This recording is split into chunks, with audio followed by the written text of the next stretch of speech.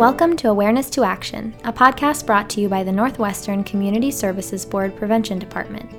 I'm your host, Casey, a social worker and prevention specialist here in Virginia. Our podcast goal is to promote wellness through conversation, connection, and action. We hope each episode will leave you feeling inspired and motivated to look for ways to get involved in your own community.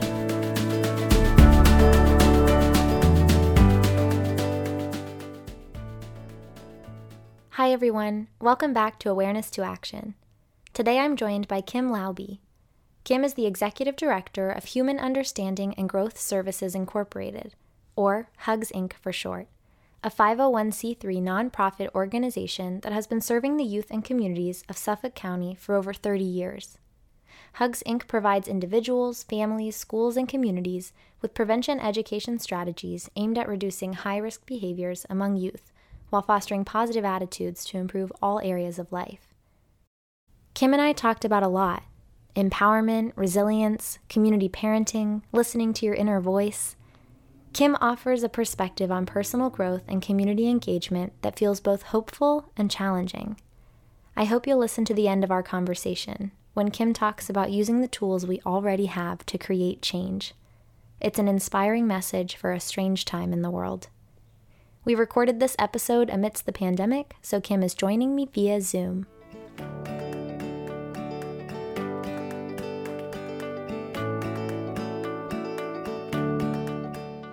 Kim, welcome to the Awareness to Action podcast. I'm so glad you're here. Love being here, and thank you for the opportunity. Of course. Kim, let's start with hearing a little bit about your story, because I know that your story is at the core of who you are and the work that you do now. So why don't you tell our listeners a little bit about yourself? Sure. So I grew up on the east end of Long Island, right? In that famous area that people refer to as the Hamptons. And I know as soon as I say that, oftentimes there are ideas of how privileged my life might have looked like, or what the world, what my experience was like growing up out here. And I have a little different of a story, in that I was a single parent family. I was the only kid in my school to just have a mom. I didn't have a dad. We were on social services. And so that definitely was something very different. I remember early on, the lunch lady coming in and giving me a red poker chip. And that red poker chip meant I got free and reduced lunch. And I remember that experience of not like where the other kids kind of thought it was cool that I had some power that I got free lunch. For me, it just was this mark. It was just this feeling of, oh, I wasn't like the other kids. I wasn't, I didn't necessarily have what they had. And so I remember early on always feeling a little different. And that led to this years of kind of finding trouble and really acting out in a way that was in response to all the ACEs, all the adverse childhood experiences I had been going through. And sometimes I say very lightly, I got a perfect score on the ACEs continuum, right? I got a 10 out of 10, but I also know that perfect score also has a lot of stuff written underneath it. So the fast forward to how I even wound up in this business and then in this field was when I was just almost 16. I had to say, yes, Your Honor, no, Your Honor, I'm sorry, Your Honor, and I'm never going to do that again, Your Honor. And my mom had placed a PINS petition on me. It meant I was a person in need of supervision. And I probably still am today. I'm just a whole lot more polished about it, right? But my mom placed a PINS petition, and I was sentenced to hundreds of hours of community service.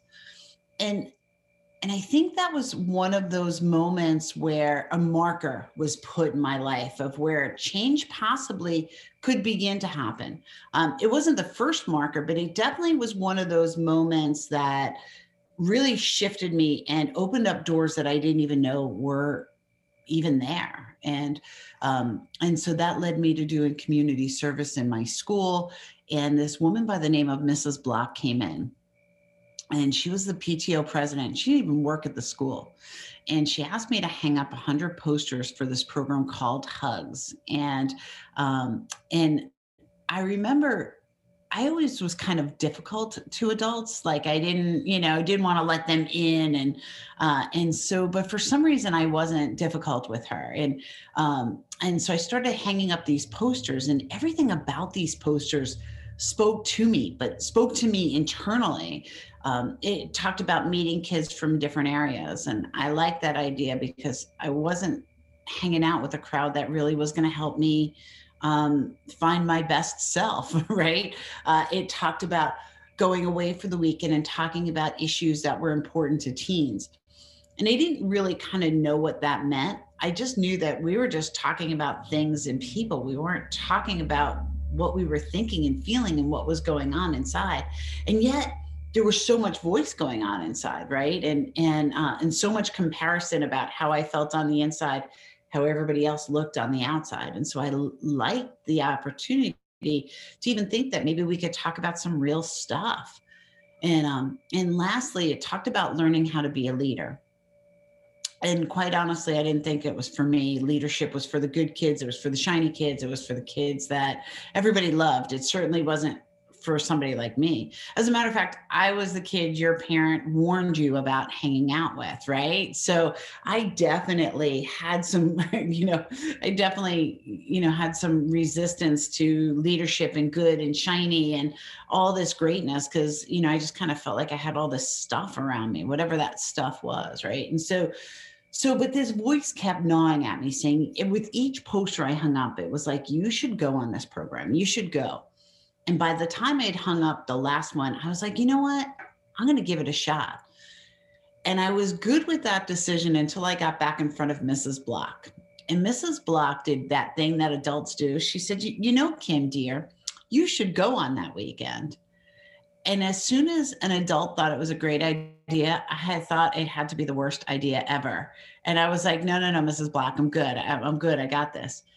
And then she looked me dead in the eye and she said, you're going to make a difference. I had to look over my shoulder to see who she was talking about. Like nobody had told me I was going to, they told me I was going to get in trouble. I wasn't going to get, I wasn't going to make it to my 18th birthday. I wasn't going to get married, all those different things. But nobody had ever told me that I was going to make a difference, or at least I never heard it. And for whatever reason, I did hear her that day. And I said, Mrs. Black, I don't have a way to get to Shelter Island. Shelter Island is an island off of Long Island, which is where the leadership camp took place. I said, Mrs. Black, I can't get there. She said, I'll drive you. I said, Mrs. Black, I don't have the money to go. And she said, I'll pay. And I said, Mrs. Black, my mom's never going to let me go to this thing. And she said, no, I'm going to call your mom. And here I was, this kid who was standing there with jeans that had all sorts of holes in the pocket, not because it was trendy or fashionable, but because that's all we could afford. I had a chain that went to a wallet just to make you think I was big, bad, and tough. There was no money in the wallet, but I felt the need to have this image. I probably was rocking a Metallica t-shirt, and I just really had this energy about me at the time of no, everybody stay away. But what I wanted most was to be included and to feel part of. And so she every time I said no, she said yes. And she gets me out to this campsite. And all the happy kids are there, all the shiny kids are there, all the kids that everybody wants, and chooses was there. And I had this most interesting experience that I can't say that I've ever really remembered having so clearly. Was on one hand, I was thinking, get me out of here. My skin was crawling. I was so uncomfortable. And at the exact same nanosecond, I'm home. And I had never had that experience of where I wanted to run and get out, but yet I knew that if I stayed, that my life was going to get better. And it was in that experience where the first question they asked me was the hardest question I had ever answered. And they had asked me and they asked everybody, it wasn't just me, it was everybody in the room, right? They had asked us to come up with 5 things we liked about ourselves, 5 things. And it couldn't be external, it had to be internal. And, so they gave us time and they're like, okay, write 1 thing you like about yourself. And I swear that pen weighed 1,000 pounds. I couldn't pick it up to write down what I liked about myself. And then the second question and the third question, and I and they lost me. By the time they asked me for the second thing I liked about myself, I couldn't come up with it. And what was really interesting was the process of that. And that was next to me was Scott, and he was the big football player, and like everybody loved him. He was just like, you just wanted to sit next to him and smell his leather jacket. Like he was just such a cool dude. And he couldn't come up with 5 things. And then next to me was Sally, who was the cheerleader and had the cheerleader ponytail and the little white shoes. And everybody just loved her. She was so sweet and just so awesome. And she couldn't come out with 5 things. And I had realized in that moment that I'd spent all this time judging myself, thinking about who I was based on how everybody else looked on the outside. And I wasn't much different. So yeah, that's the long-winded story about how I kind of entered into this work. And now I'm the director of that program, and I've kind of been here ever since. And it just it took this kid who was full of aces and full of anger and full of resistance to a place that I didn't even think was possible. And for that, I am forever grateful and look to continue the work as a result. So much of what you just said feels really important. But I want to touch on what you said about, well, first of all, I mean, it sounds like that was an experience that was really daunting and required you to readjust some perceptions of what leadership means and who the other people were that you were there with. But also when you talk about feeling so afraid and terrified, but knowing that you were home and like having that gut instinct that this was a place for you, which obviously was an accurate gut instinct because now you're the executive director. Tell me about, I mean, I would love to hear your thoughts on the importance of listening to that gut instinct. Right.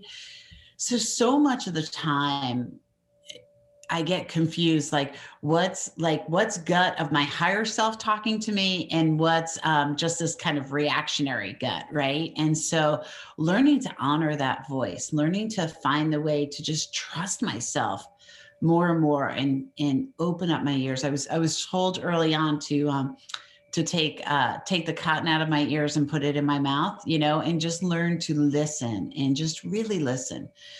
And so that the process of trusting my gut has been an evolution in a lot of ways. It has been listening to when it comes up and maybe taking a little action on it. In that particular moment, I just felt that there was some universal force that really was beyond me, and I was open to listen to it, and I haven't always been open to listen to it. I've hit the snooze button on life a lot of times, and I've denied messages from the universe often, and so it really has been this practice, and for whatever reason. I love that saying, whenever the student's ready, the teacher appears, and that happens both forward and reverse. Right. And so I just feel that at that moment, the pain had built up in my life so great and so powerfully, that just for a whole weekend, I was unconditionally loved and accepted, and it scared the daylights out of me because I wasn't sure if I was ever going to have that experience again, or even if I was worthy, or if I stuck around long enough, they would know I wasn't good and they wouldn't be loving on me the way they're loving on me right now. And that whole imposter syndrome that kind of creeps up on us. So yeah, the process of just like taking a breath and just trusting that I was going to be okay, no matter what. And really being open to looking at the world through very different lenses. So now you're as we've said several times, the director of Hugs. And obviously we know one piece of the Hugs puzzle, and that's what you were involved in long ago. But tell me about the work you're doing there now.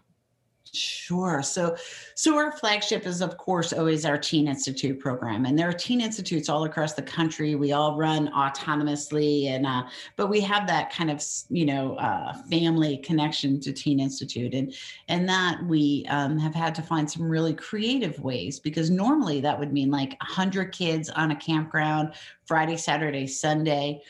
Interestingly enough, we really, when the students arrive at camp, we have them turn in their cell phone. We have this big bucket, and everybody kind of chooses in to being in the here and now by like consciously putting their cell phone in a bucket.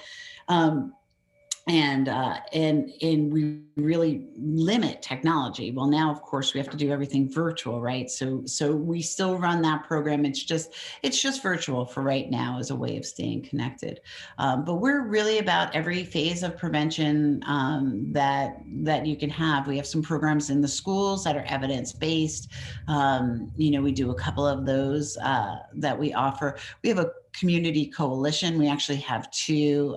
Some are funded through Drug Free Communities money. One is really super grassroots and just is the will of a group of caring individuals who keep that going. We offer something called the Long Island Addiction Resource Center, where people can really connect to the resources in the community, and which becomes so hard, right? When you're in crisis and you need to call a drug and alcohol agency, or you want to find treatment or help, sometimes it can be really difficult to navigate who to call, what level of care do you need. And so the Resource Center really begins to kind of map out a really user-friendly way to connect. And then we said, hey, you know what?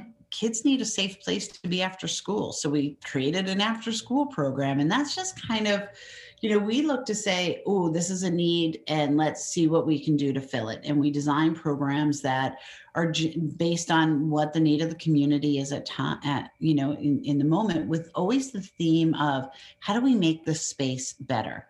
How are we of contribution to others? How can we do little things and big things? How can we work on little practices, and how can we also work on community policy to begin to create a healthier environment, and an environment where both our prevention and our folks in treatment and our recovery community can thrive. And I definitely believe in all of us working together really make a major impact. When prevention works on cleaning up community and having less points of sale and different policies and laws in place, not only do our young people and our families benefit from that, but our recovery community benefits from it. So we've gone from this agency that just had just two of us. I mean, we're not that much bigger now, but we are a little bit bigger. This agency has just said, okay, what's the need? What can we build around it? And how can we say yes to creating something? And it's been fun. And it's been fun to try and figure out what that looks like in a COVID world as well. I can imagine working with young people helps to motivate you to continue saying yes to any opportunity for growth or engagement or connections. Yeah, we really, and connection is the word, right? Human connection. And yeah, a lot of the interactive things we do with young people are all about human connection, but we do it in a larger way too. I mean, some of the things we did over the pandemic were certainly fun and different for us. We're big team builders. We look to carry a message of resilience and hope, and help even corporate businesses use resilience in organizational resilience. And so we've kind of found new audiences that we're beginning to work with and offer some training and some additional supports. And one of our favorite things we did this year is, we're a beachside community, and we put a Christmas tree right out on the ocean. And we didn't know what, we were just like, we just wanted people to just feel connected, right? Because there's all this disconnection happening. So we created a community tree, and it was a holiday tree. I shouldn't say it was a Christmas tree. It was a holiday tree, because certainly all religions had something hung up, and we had shells that people could decorate and just hang and identify their family, and then put it out on Facebook. And Facebook became flooded with thousands of people we didn't even know, who we had never connected to and probably wouldn't have connected to in our natural work, right? But just found this way of just saying, how can we bring a smile to people's faces? This Valentine's Day, we created a huge heart that was right in the center of our village, and different businesses had ribbons, and people could just write a positive message to the universe, something they wanted to release, something they wanted to put out there. And then we tied the ribbon on the heart. And so we just look for these like really simple ways we can say, let's get really conscious about our intent and about thoughtfulness and about connection and finding just different ways to do it, even during such a difficult challenge that we're up against. I love that, Kim, because I feel like sometimes when we're trying to get engaged or we're trying to build connections, we get so in our heads and we feel like everything has to be perfectly organized. And if it's not evidence based, it's not going to work. And I'm not knocking evidence based because I No. love a good evidence based program, but also it can come from a community holiday tree. And that can be the greatest point of connection in the year, which is something that's, again, so based on a gut instinct of, you know what, I think this could be a good idea. And then it Right. turns out to be wonderful. And the ripple effect it has, right? So there's a community 2 towns over where they call me and they're like, "Hey, how did you do it? Can we do it?" And I was like, "Yeah, you can do it. This is how we did it." And so now they had it up. They actually left theirs up through Valentine's Day and turned it into a Valentine's Day tree. But then there was another community in a whole different area that's like, we want in on that too. So now it's creating this ripple effect. And we did this with windmills are big out there. I think there are 7 windmills on the eastern part of Long Island, and we lit one up purple for for Recovery Month in September. And now we have other people who are like, wait a second, let's get all the windmills lit up. Let's see what we can do to really begin to raise awareness and show people that recovery is possible. So little things add up into big things, and when you can match all of those little things with that evidence-based program, now we got momentum going. Now we have we're not just saying these things feel good, but we actually can evaluate their outcomes for our community. Absolutely. I just have to know, Mrs. Block, has she continued to be an influence in your life? So Mrs. Black has passed away, but I tell her story everywhere. Like, it's how I start, because I just feel that, part of the answer to all that is going on is community parenting, looking out for the community kid. Like, somehow we made that not okay. Like, don't you tell my kid what to do. And oh my gosh, there's so much influence out there. We have to be there for our community kids. And we have no idea whose piece to the puzzle we actually are holding. And so, in the way a smaller community would work, her son has reached out to me recently and has asked me to tell my story of recovery. And because not so the part that I wasn't shared was, I was introduced to this prevention program at 15, and I stayed with it for a while, but it wasn't enough to get me to stop drinking and to put down alcohol in my life. And so that happened when I was 20.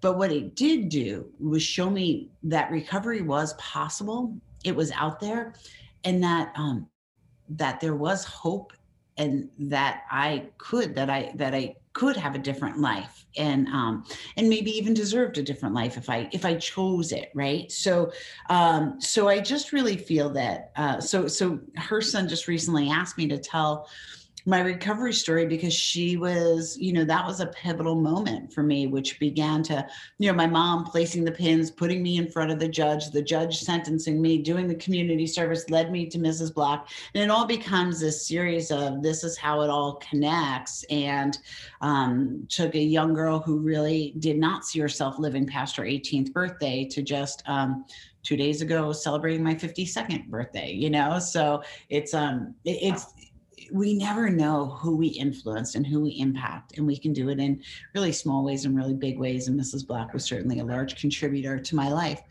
just by telling me I was going to make a difference. Literally, that's what she did. She said, "You're going to make a difference." And that was enough. I know. And I get to do that today. Well, happy belated birthday. Very exciting.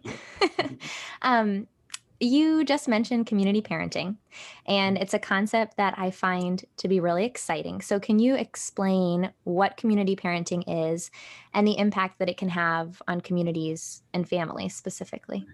Right. So if we were live, I would show you a picture of my grandma Kay, right? And I would probably show you the Brooklyn Bridge. And my grandma's job in Brooklyn was, she would hang out of the window and she would yell at everybody, you know, before their parents even had a chance to yell at them. She would, yeah, and she didn't care. She just was that community mom who was like, get off the street, stop doing what you're doing, get home. I always laugh saying she probably had a wooden spoon in her hand. She definitely had a house coat on, and whether her teeth were in her mouth was a 50-50, but she was going to look after those community kids. And somehow we stopped doing that. And we just started, one, as parents, and I don't know how many parents are listening, but one, the way we beat ourselves up as parents, the way we feel. I talked to a couple of parents just recently, and they're like, I feel like I'm a failure during this pandemic. And I'm like, as compared to what? Because we've lived through pandemics before, right? Like what's the measuring stick on this? And so parents, oftentimes we get very insular and we think we have to do it alone. And parenting is a verb. And I really want to, if one bridge I can help make is for parents to talk to other parents and to take down that guard and to realize, like, we don't have this figured out. And even the best cooks, I say this regularly, the best cooks still look at recipes and they still talk to other cooks and they still look at new and innovative ways to deliver food, right? Parenting's no different. The rules changed. Obviously, we saw the rules change tremendously this year. And there are times that you will say something as a friend's parent that the kid hears differently, right? And so this idea of, if we all look after the community children as our own, because if we lose one of our community children, we all feel that.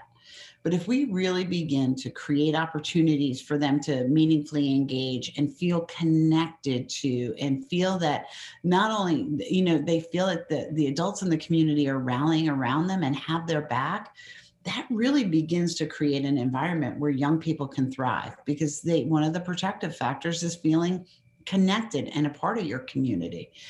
And so part of the challenge is getting adults to be more comfortable in being innovative in their approach and making sure that there are resources available in the community and lifelines. And I mean, one of the other huge mentors I had was a woman who worked in our school district as a hall monitor, and she was being a hall monitor to a basketball game after school. And I had gotten in a lot of trouble and I needed to safely be brought home. And she safely brought me home, and this kind of mentorship, this informal mentorship began to happen. But again, it was yet another lifeline in the community.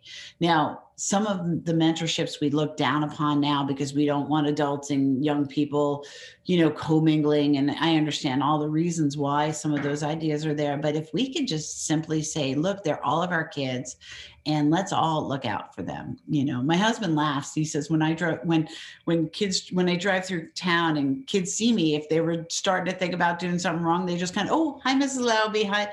But I kind of set a little bit of that expectation. And I think we need to do that a little bit more and help each other out as parents right now, because many have these blurred lines between work and home. And so, yeah, I think that some of this answer is in us talking more as parents, reaching out more as parents, and just really looking after the community kid, because not every child in the community has responsible adults in their corner. And so sometimes we have to be that for someone.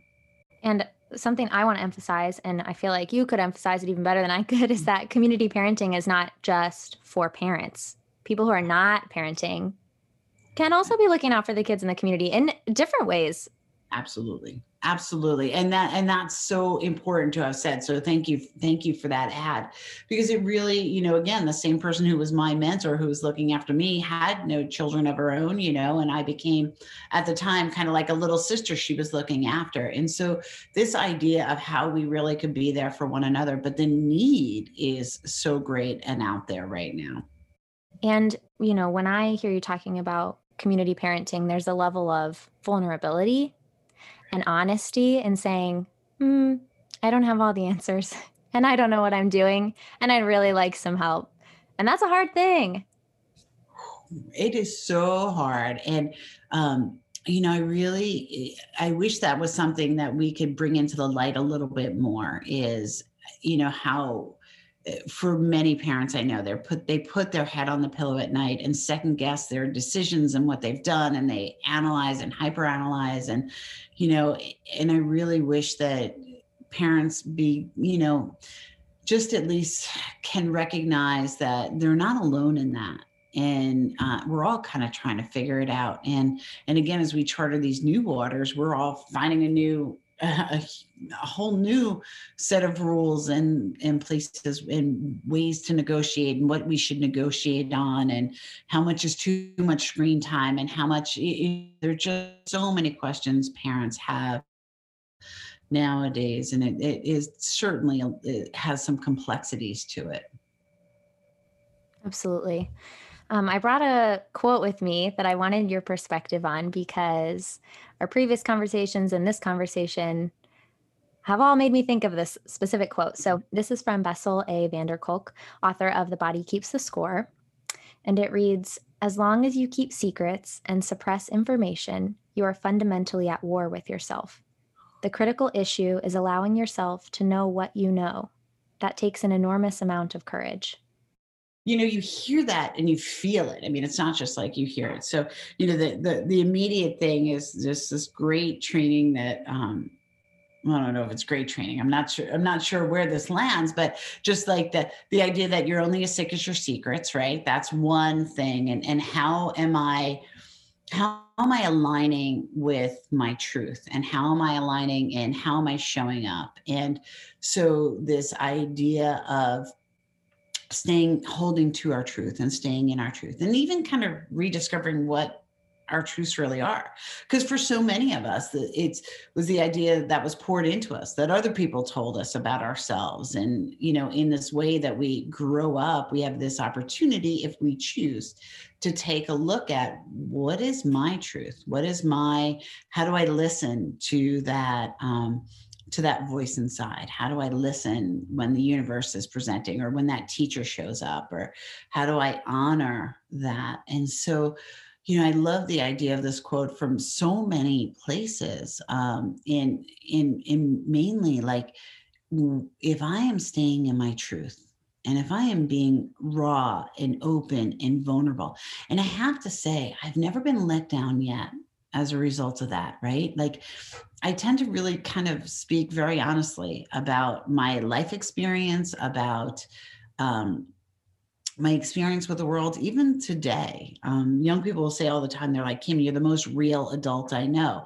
And it's not that I'm the most real adult they know. It's just that I'm open with them and talking about my vulnerabilities and my complexities, and my fears, and how do I walk through them. And some days I walk through fear like a champion, with, like, I'm going to conquer today, and I'm going to make today happen. And just as much as I can do that on one extreme, there are moments where I'm just like afraid to open the door to go outside, right? And I think the awareness and the understanding of that's all of me. That's all of me. And so, and how can I begin to hold my truth stronger? How can I begin to listen to that voice in there? Not the voice that was poured in, not the voice that, no, I get in my own way all of the time, right? I just jump out in front of me, and whether it's I block my own success, or I hold back, or I play small in the world, or whatever it is that stops me from like really breaking through that next place. So much of that stems from honoring that voice and kind of fine tuning that voice. That you know I'm gonna deflect for a second. So it was my birthday, right? And it was also my 27th wedding anniversary. I've never done something for 27 years, right? I moved 19 times in 21 years of my childhood. 19 times in 21 years I moved. So I never had a sense of home, right? So now I live in the same house for all these years, married to the same guy, and we've raised, just some super uber cool kids, and now we have our dogs there. And so all of that happens. And so my birthday hits, and my phone flooded with messages from like all over the place. I mean, just people who I've spoken in front of, people who've heard a podcast I was on, like just Facebook friends. And it blows me away because there was a moment in a time where I just felt so unlovable, right? And there was a moment that I could have been in a crowd and felt alone. And sometimes that moment could be just yesterday, right? Like sometimes it doesn't even have to be like so far away, but just really like accepting like, oh, sometimes we have to let people love us until we love ourselves fully. Um, and we have to, it's important to lock into the feedback that we're getting, that good feedback, that people do really like us, or that we're really likable, or we're really lovable, or I love that ILAC, I am lovable and capable. If I can't remember anything else in a day, I can remember ILAC, I am lovable and capable. And so honoring that internal voice, building upon it, learning to tell that committee that constantly chatters that I'm not good enough, I'm not pretty enough, I didn't do that enough, right? Just to say, hey, committee, thanks for sharing, and let that thought go, and then just kind of replace it with all of that good voice, and create more space for that voice to come through. So I'm not sure if I answered where even your question was, but what I would say is that learning to honor that voice is a process. And some of it is about shedding and getting rid of that other voice, and filling the space with truth, with real truth. I just wanted your perspective. So that was beautiful and perfect. And I think it's really crucial to just emphasize as much as possible that everything you just shared is a daily practice. We won't reach a point. I'm not ever going to reach a point where I'm just like, yep, I'm so lovable and everybody loves me and that's great. And also I can hold strongly to my truth and I know exactly who I am and I don't have to ever reflect ever again. It's a daily, I'm going to let myself be loved. I'm going to speak my truth and I'm going to get through this day. And I don't know. I think we put a lot of pressure on ourselves to figure it all out very quickly, Right. very young. Right. And I think, we have this opportunity to just kind of be too. I think one of the biggest things that I've been in conversation with people lately is just how addicted to being busy we are. And, I'm so busy. I'm just so busy. And it almost becomes that I'm busier than you. And of course I'm just that, I think some of us even did it during COVID, right? But I think one of the things that COVID provided a blessing in, if you wanted to take a look at it, is just kind of slowing things down a little bit. And I often joke, like, at any given moment during this pandemic, I could have either been like, hit next on Netflix, right? And hit the next episode and kind of be this like, I don't feel like moving, to, oh, let's create a new workshop or a new idea, or let's talk about what people need. And I could be anywhere on that gamut. And self-care isn't just a bubble bath or a TED Talks, right? Like self-care is so many different things, and just giving yourself permission. And this is what I was hearing you talk about, was as we kind of grow, and if we're committed to personal development and personal growth, that sometimes it's just okay just to be a human being and not a human doing all of the time. And as we navigate, we can just kind of just say, today is a day, like I brushed my teeth and I combed my hair and I went out, and that was like enough for the day. And even if you didn't do that, that was you had a place on this earth. I just read a phenomenal article that is very much connecting to what you're sharing. It was in the New York Times, and it was from a woman who's run, I don't even know how many marathons in her life. And she was talking about when the pandemic first hit, she didn't want to go running. So she just started relaxing at home, and it was really good for her. But eventually she realized that there were days where she just needed, like you said, to be on the couch watching Netflix. But there were other days where she kind of needed to bolster herself to get up and go outside and go for a run, because she needed that. That was such a crucial part of her life and her identity. And I thought it was a really beautiful reflection on exactly what you're saying. Self-care changes from day to day. What we need changes from day to day. And there are times where we kind of gotta bump ourselves into action, Right. and other times where we can just chill, and that's good too. Right.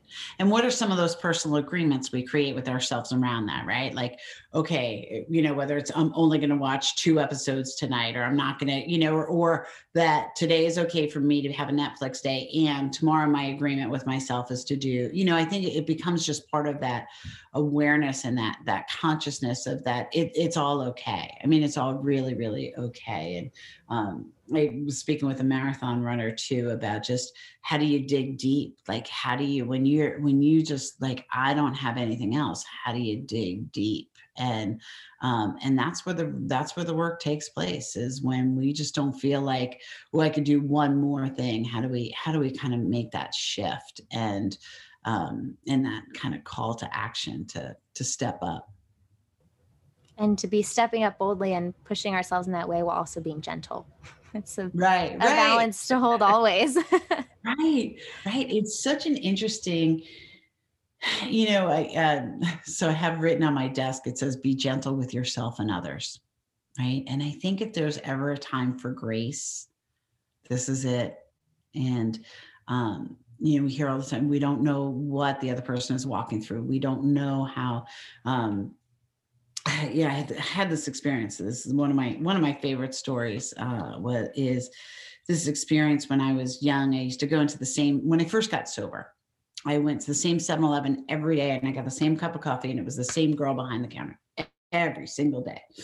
And I'm, I love connecting and talking with people, and whether it's on an airplane or in a 7-Eleven, it's just kind of my thing. And this particular day, I was feeling a little grumpy. I was just not I just wanted my cup of coffee. And I looked at the young woman behind the counter, and she had super, super long hair, and she had cut it like shorter than what mine is right now. And so I thought, you should tell her hair looks good. And then like that committee started to chime up. Don't, Kim, you're going to wind up talking forever. Just don't, blah, blah, blah. Just, just keep going. And then I was like, no, Kim, it's silly. Just give her a compliment. And when I tell you, I had this whole debate in my head on whether to compliment somebody, and it just was like, it took a little bit of energy. Right. And so as I was on my way out the door, I was like, hey, your haircut, it looks really good. And she's like, can I talk to you? And I was like, yeah. Now I wanted to go, I'm not going to lie. I wanted to go, but I sat there and we didn't talk. I actually listened. And, but then I started to listen and really hear what she was saying. And the more I listened, the more she talked. And as the story went, I mean, it was hours later, I left the store, I went back to my apartment. And I missed all the different things I was supposed to do that night, but it didn't matter, because I just felt that space was really important to have had. Well, fast forward to a couple of days later, I got home to my apartment, and there was a lovely gift on my front porch. And but what was more important than the gift was the letter that was in it. And what she shared was that she had planned to take her life that day, and she had cut her hair just to be pretty enough, just to maybe see if anybody recognized or noticed or paid attention. And I just always will never forget that story, because that was a moment where I just needed to get out of self for a little bit, right? Just get out of self. And, she, no matter what the outcome of that story was, that would have been her choice, no matter how that story gets told. But I just thought, like, gosh, if we really open up our ears, there are people who need to tell their story out there. After Hurricane Charley, I remember being down in Florida and trying to help. My mom lives there, my grandma, and we were trying to help people clean up, and people just needed to tell you what happened. After Hurricane Katrina, I was down in New Orleans on some work, and I asked the guy who took my luggage at the hotel, I was like, how did you handle it? And he looked at me and he goes, oh, ma'am, he goes, I didn't have to swim that far. And I thought, oh, that was his measuring stick. His measuring stick of this major hurricane was he didn't have to swim that far. And so sometimes people just need to they need to be heard. They need to really be heard. And I think we can offer that at times. And then there are times that we need to be heard. And it's so important that we have in our personal board of directors people who can listen to us when we need to get some air pumped back into us. I'm so grateful that you just shared those stories, because I think sometimes we stop ourselves from hearing somebody's story because we're afraid, and we're afraid of the way it'll break our heart, or the way that it'll leave us speechless, or, being afraid of not having the right thing to say. But I've yet to experience a time where listening, even when I didn't have the right things to say or I didn't know what to do, I've yet to experience a time where that was the wrong call. Right. Right. I so agree. And sometimes I get caught up and I want to fix it for somebody, right? I want to have that articulate thing to say where, it just kind of makes perfect sense. But life stuff doesn't always make sense, right? Like, it just doesn't always make sense. And so just validating and hearing people's feeling. And sometimes they may not even know what that feeling is. But when we can just love on them and honor them enough just to kind of recognize that, yeah, we're feeling beings, that's part of it.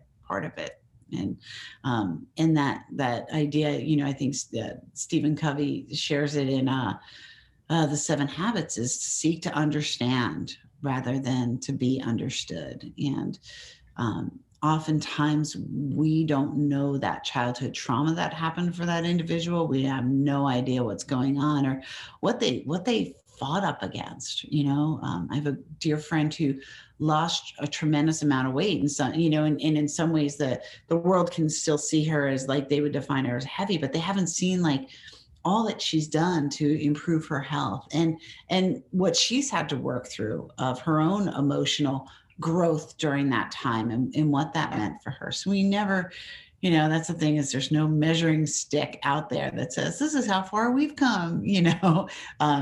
If we're lucky, we get to just recognize it just a little bit in ourselves and others.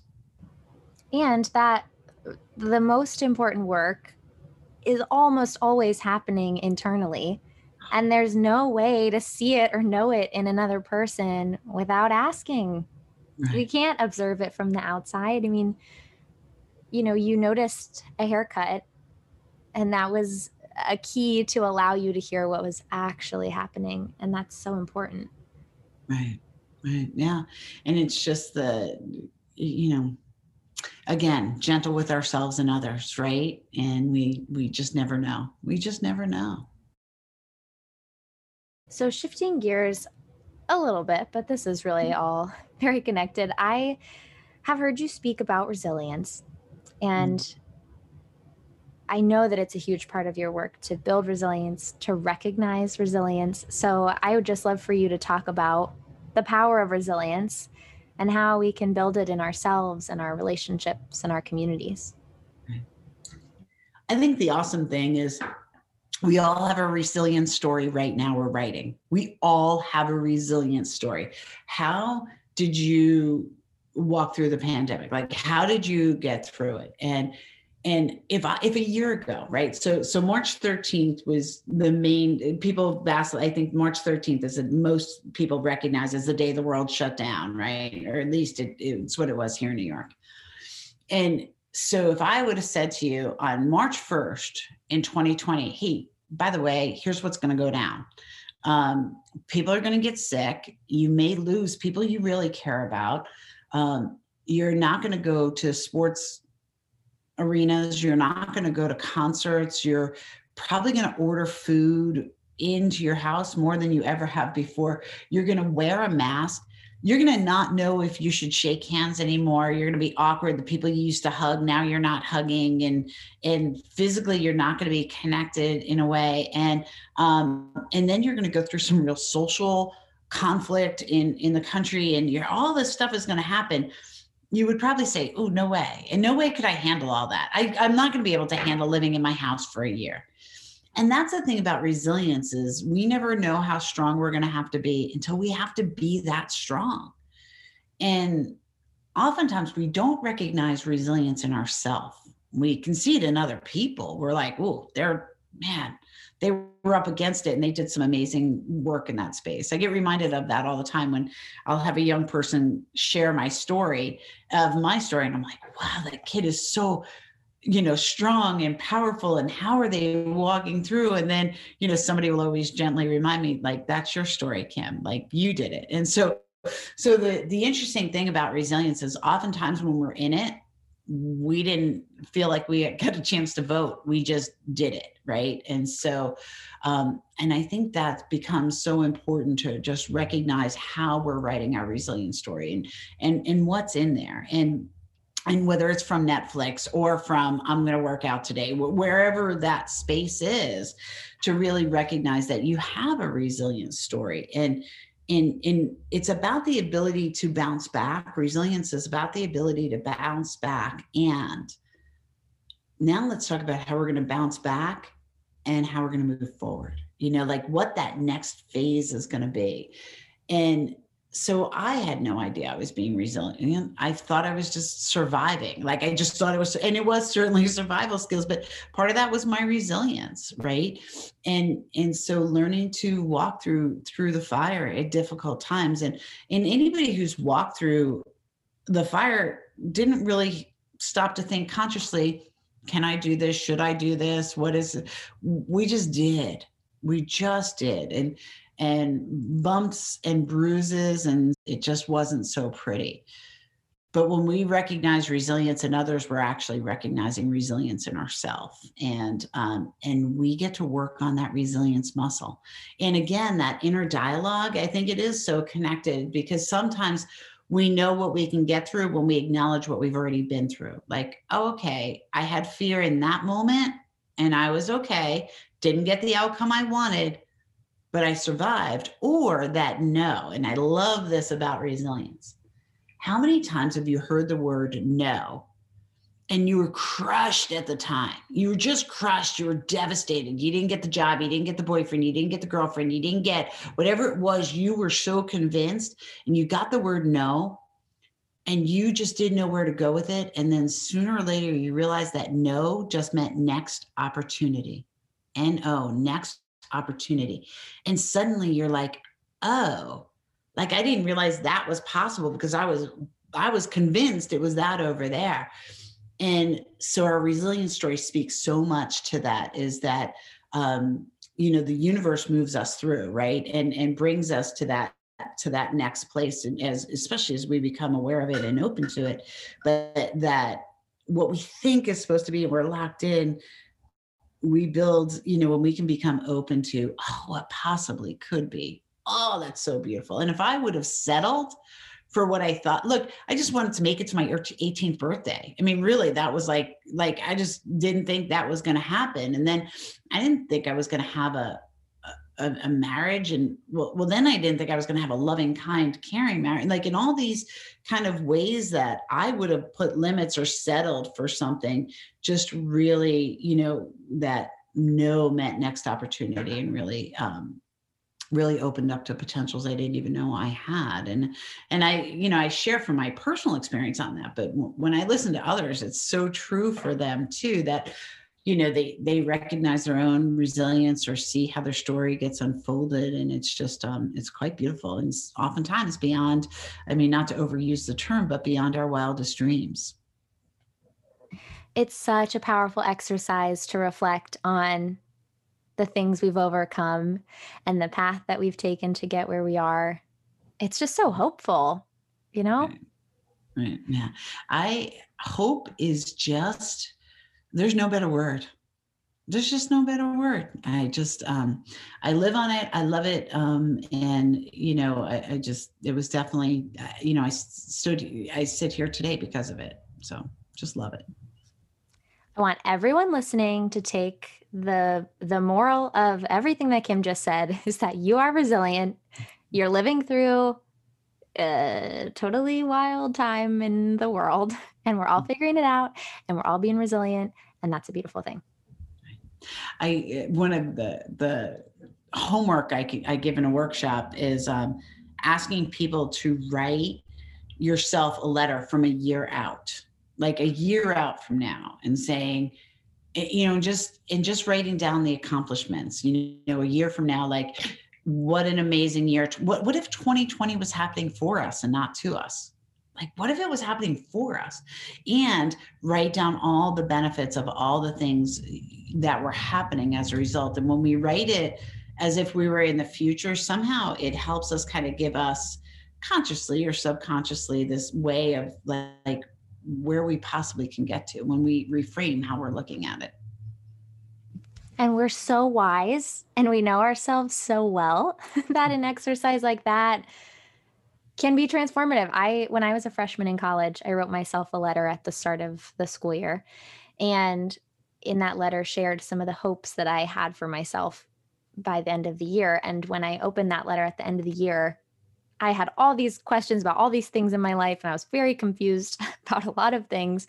And that letter had every answer I needed. And I was so thankful for my little August self for sharing those things. But we're the same people who keep growing. And so I don't know. I think we have a lot to learn from ourselves, past and present and future. And it's just beautiful to even be engaged in conversations where we can even spend some time talking about our humanness, right? Just talking about our humanness, because that's the one thing we all have. Absolutely. All human beings. Mm-hmm. So, Kim, you are a lovely example of someone who has taken their awareness, both from lived experience and outside learning, and turned it into action. So I'm wondering what you would identify as some of the tools or resources or realizations that a person needs to have or do or make to move from that place of awareness to action. Right.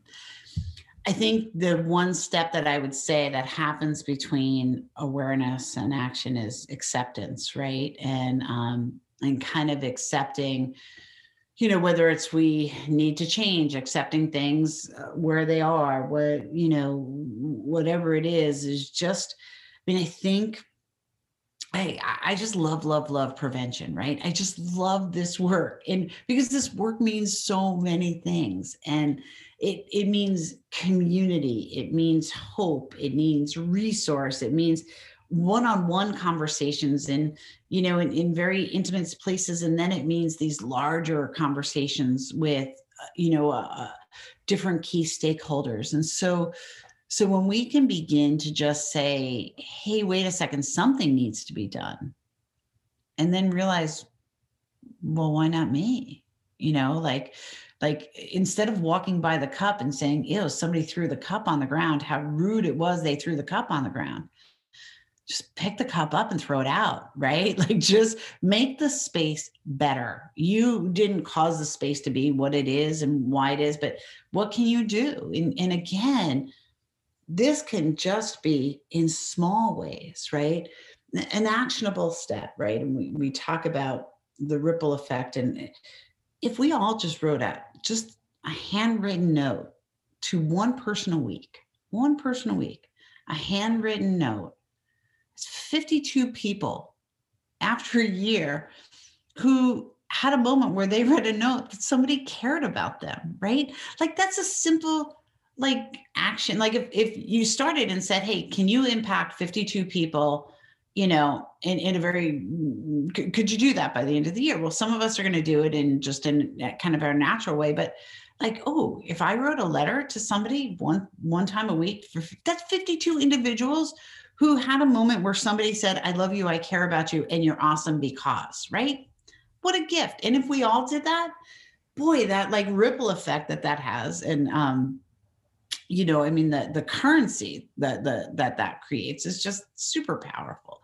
And so instead of looking at what can't be done, I think the part of just going to action is just trying, no matter what.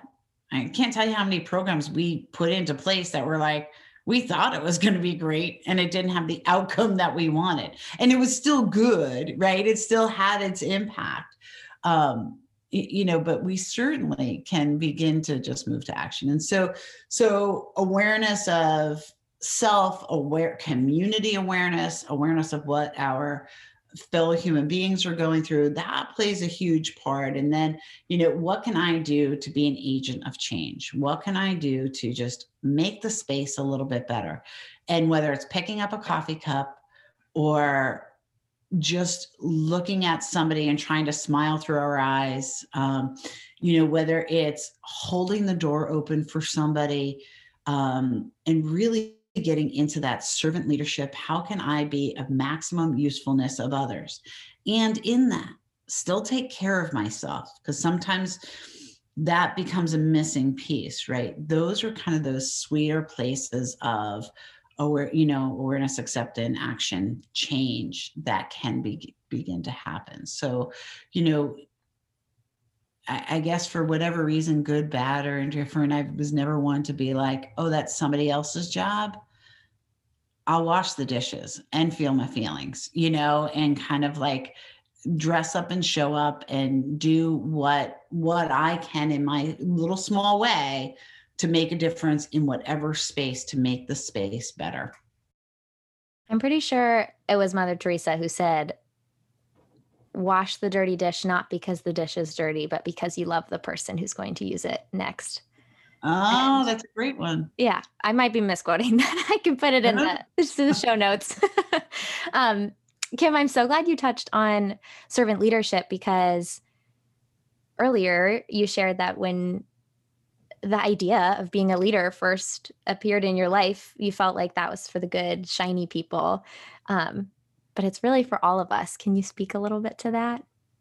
Right. So here's lots of folks will use the term born leader, and it's just never just never been a fan, right? Like, we can teach leadership, and leadership looks so different in so many ways.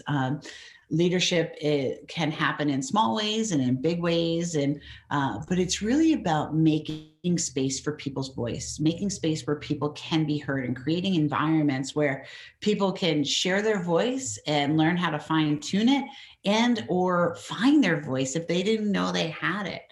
And it's really the opportunity to kind of just create environments where people can bring their best self. And if you bring your best self forward and I bring my best self forward, man, we're going to do some awesome things in that space together. And so I just recently was watching one of the television shows did groups of women on Zoom, and they were just like blown away with this idea of, like, if we just really create space to talk about what's going on, like how therapeutic that is, how much that helps mental health. And I know in my work, we've been doing this for a long time, right? We bring young people together, and we give them meaningful ways to share and talk.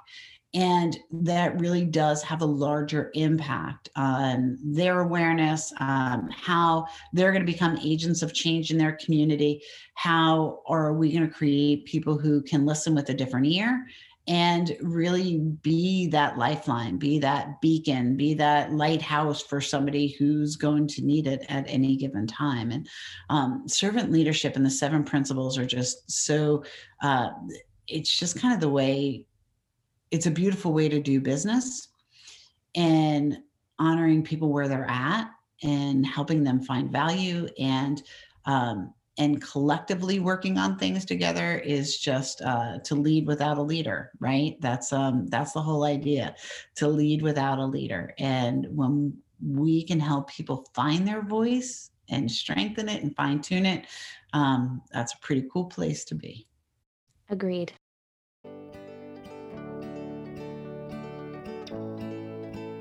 All right, Kim. So listeners of this podcast know that we usually end with a question about awareness to action, but I feel like you've covered that already pretty beautifully.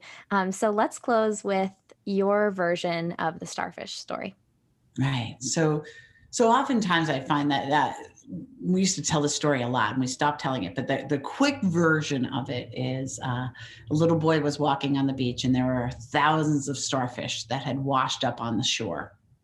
And he would like one by one, very like take them and throw them back and take them and throw them back. And there was an old man who came across him and was like, "Young boy, what are you doing?" And he's like, I'm saving the starfish. I'm getting them help. And he's like, "Young boy, look, there are thousands of starfish. Like you, how are you even making a difference?" And the little boy picks up the one starfish and he throws it back. And he's like, "Well, it just made a difference to that one." And when I tell the story, people are like, "Oh, that makes sense." And then I get mad because I hate that story. And here's why I hate that story. I think we have new tools today and we need to utilize them more. And because we need buckets. And yes, it is about reaching that one individual. And I also think that we can think about how much the need is and how much the need especially is going to be, because the tsunami that is going to happen with mental health and with substance use disorder after this pandemic is going to be so powerful, and we are going to really need buckets. And so let's try and save as many individuals as we can, and let's try and make the space better, and let's try and yes, take care of ourselves and plug in and self-care, and let's try and really be of service wherever we can, because we're being called to action in a very big way. And together we can answer that call. So Casey, thank you so much for the opportunity to just come online and just talk about all the good stuff, right? Like and even as we meander through some of the challenging stuff, we got to talk about the good stuff. So let's grab some buckets and grab some starfish and do what we can to make the space better. Kim, thank you so much for being here. I'm so grateful for the perspective you've shared, and I'm feeling inspired to grab my bucket and reflect on what I can bring to the table as we move out of this pandemic and respond to the impacts of it. And yeah, I'm grateful for the work you're doing in your community and for your time here. Thank you. You too.